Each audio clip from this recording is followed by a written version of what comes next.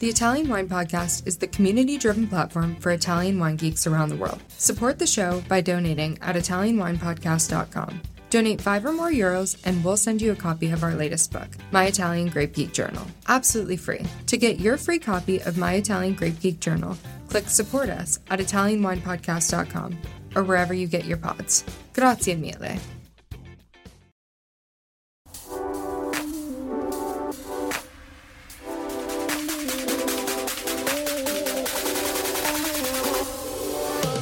Welcome to another episode of On the Road Edition, hosted by Stevie Kim. Each week, she travels to incredible wine destinations, interviewing some of the Italian wine scene's most interesting personalities, talking about wines, the foods, as well as the incredible travel destinations. Hello, welcome to the Italian Wine Podcast on the Road Edition. My name's Stevie Kim. Welcome back. And today we are at this magnificent villa. It's called Villa Crespi. It's my first time here. And there is a special event, which is this bottle you see right here. It's called the Giulio Ferrari Collezione 2004. And this gentleman to my left, his name is Matteo Lunelli. I got that wrong last time, remember, when I called you Matteo Bizol? Okay, so, and he's, of course, the lead. What is your official title of the company, besides being the big cheese? No, I'm the president and CEO of Ferrari Trento Winery. So why don't you tell us, what are we doing here today exactly? Today we are honored to present this new vintage of Giulio Ferrari Collezione. It is the fourth vintage of this unique label. And Giulio Ferrari Collezione is a wine that we only produce in the perfect vintages. So we started with 95, then 97, 2001, and now we have 2004. So this is the fourth time? It's the fourth time. But when did you start doing Giulio Ferrari? No, Giulio the Ferrari, first vintage. The first vintage was 72, and that was actually really pioneering at that time because it was the first Italian sparkling wine presented to the market with a very long aging on the lees. So at that time, the Giulio Ferrari Riserva del Fondatore was created by Mauro Lunelli, my uncle, and it was presented after 7 years of aging on the lees. So nowadays, the Giulio Ferrari has 10 years of aging. This wine actually ages 18 years, so 216 months in the darkness and silence of our cellar. That's crazy. So it's a very long aging on the lees. And that's why we say that this wine wants to win the challenge of time. So meaning that time should give a complexity to this wine because this wine continuously evolves in touch with the lees. But at the same time, winning the challenge of time means that it keeps elegance, freshness, and finesse. So this is what we think is also the result of our terroir and the mountain viticulture of Trentino. So how many bottles do you produce of this special edition? It's a very, very limited edition. So these are all numbered bottles, 3,906 bottles and 331 magnums. So it's a very limited edition. You basically drink it by yourself. Almost, with your between family. our friends. So you're the big boss, right? The big cheese of the Ferrari family. So just give me the number so I can contextualize how limited this is. The entire production, how many labels, and then how many bottles of Giulio Ferrari do you produce every year? We are the leading producer of Metodo Classico in Italy. And by the way, we are Give it to me 7 numbers. million bottles. Yeah, that's the record sales of 2022. I have to say that we reached that size growing year over year without compromising the quality. And it has, because we have 121 years of history. And by the way, this is really the last step of a challenge that started when, Giulio Ferrari, the first long aging of Ferrari happened by chance almost during the Second World War. Oh, okay. It was an accident. Yeah, because Giulio Ferrari basically during the war built a wall, closed the winery, which was at that time in the city of Trento, in the very center of Trento. So Giulio Ferrari built a wall at the entrance of the winery, and the winery was closed for some years. And when he came at the end of the war, when he reopened the winery, he found all these different vintages, and he came out with this longer aged Ferraris. And he realized that the wine was still in great shape, and actually that the long aging was actually really beneficial. And taste wasn't too bad. Its taste was excellent.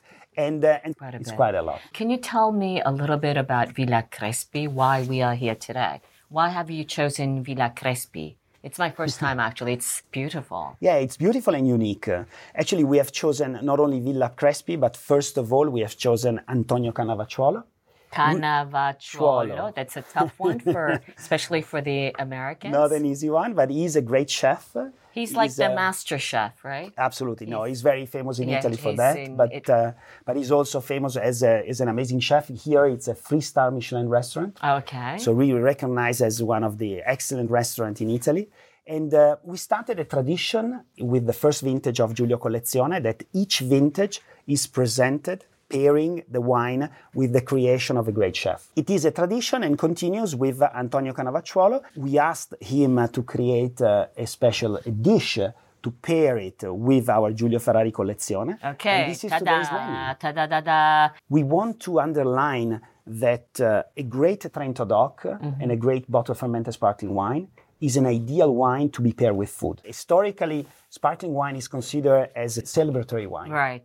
While, we strongly believe that the best way to enjoy a great bottled fermented sparkling wine, especially if we are talking about a wine which has a structure, complexity, long aging on the lees. So the best way is really to have it at lunch or dinner, and obviously, especially when it's paired with great food like today. But, in all fairness, to be quite honest, when you're only making less than 4,000 bottles, there's not much of it to go around. How does it get allocated? Where can you find these bottles? It's going to be... Because it's so tiny. It's going to be a very limited edition, but I think that for wine lover, that's also interesting to have something very, very special. So out of our overall production, we have a lot of different labels, a lot of niche, and each of these wine has a history, has its own identity and personality, and that's very important. Even if, as you mentioned, we are a large winery, still, what we do is done with passion, and when you have passion, you are willing to also to do a lot of small things, which are the creation of the talent and of our team. As you mentioned, I'm honored to be the president of the winery, but this is the result of the work of a lot of men and women in the vineyard and in the winery. And we always emphasize the idea that excellence is not an act, but an habit. And this was Aristotle and not myself who said that. Oh, really? Meaning that... Let's note. Nota bene. Okay. Note, and meaning that, excellence is not just the result of a single idea or something of one thing, but the result of a lot of steps done with care and attention, especially in wine. To create an excellent wine, you really need to put care, attention in each step in the vineyard, all over the year, and in the winery. Are you enjoying this podcast? Don't forget to visit our YouTube channel, Mama Jumbo Shrimp, for fascinating videos covering Stevie Kim and her travels across Italy and beyond, meeting winemakers, eating local foods, and taking in the scenery. Now, back to the show.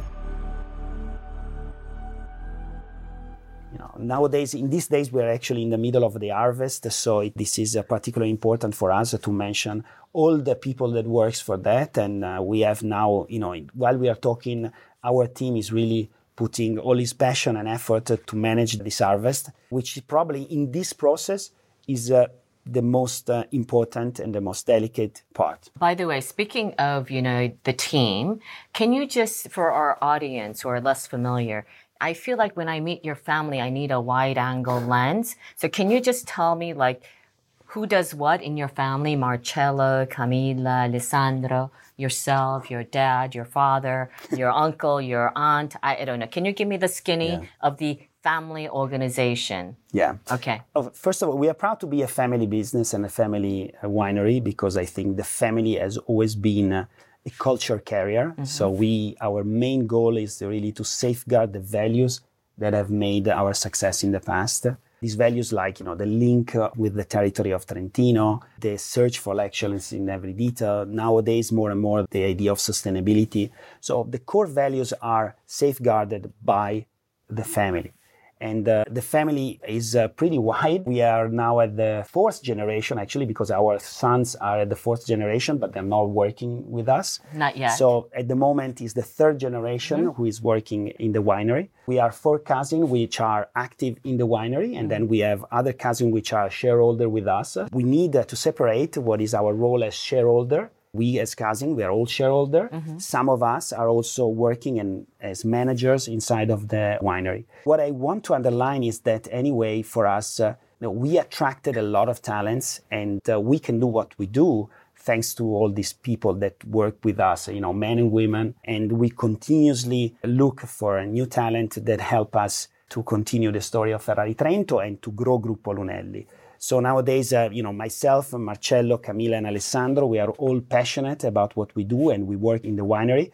But we have an amazing team, from the general manager to the CFO to the chef de cave, the commercial director for Italy and outside of Italy. These roles are made by a manager which are not part of the family. So we are fully convinced that the future of Ferrari will be brought forward by talented people that share with us these values and this passion. So the family is very important because it enables us to have a long-term vision. This is clear, when you think about a wine that has over 18 years, having a long-term view is crucial. In wine, you need patience, you need to have a long-term vision, and this is what the family needs to bring. But to create excellence, to promote it all over the world, you need a team of people in each role that can do that. And this is what we are most proud of, the people that work with us. By the way, but anyway, Marcello, in terms of between the family, we have different competence and different roles. As you know, Camilla works in the communication area. Yes. And that's why with most of journalists, and she's the one who interacts with press and media, and she's in charge of communication. And nowadays, she's also coordinating our effort on the sustainability. She created a new sustainability report. Marcello is an enologue, is more looking to the quality of our wine, and especially is also the chairman of Tenute Lunelli, which is our vineyards. The quality of all these wines come first of all from our vineyards and from what we do in the vineyards. And finally, Alessandro, he's in charge of Tenute Lunelli in Tuscany, in Umbria, so the 2 estates where we produce not Ferrari, but our red wines in Umbria and Tuscany. And he's also in charge of the production of Surgiva, our mineral water. And finally, he's overseeing the big project that we have. He's an engineer, and he's overseeing all the new project of where we are growing our building in our winery in Ravenna. So there is a very important project where we are increasing the space of our winery in Ravenna, and he's the one who is managing this project. So as I said, we have different competence. We work together with passion, and we all share this with the team. Okay. Speaking of your team, Giovanna is giving me smoke signals. You have to go now because I do want to, at a different time, talk about your new chef de cave. Absolutely. Of course. So that's it. Who is now working in Trento for the harvest. So that's, so it'll be the first vintage. Yeah, this is the first vintage of Cyril, and we are really excited. I'm incredibly happy to work with him. And I can't wait to taste the new vintage. And especially, this is going to be the year where he will do a lot of new experiments. So he doesn't want to make a revolution. We do not want it, and he doesn't want to do it.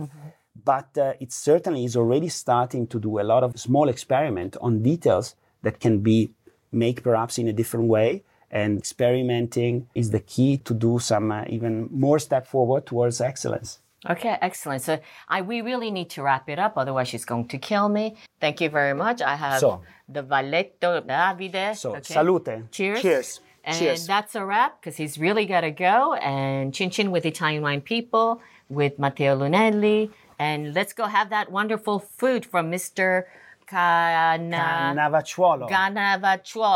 There you go. Alla prossima. Tonino. Ciao ragazzi. Salute. Bye-bye.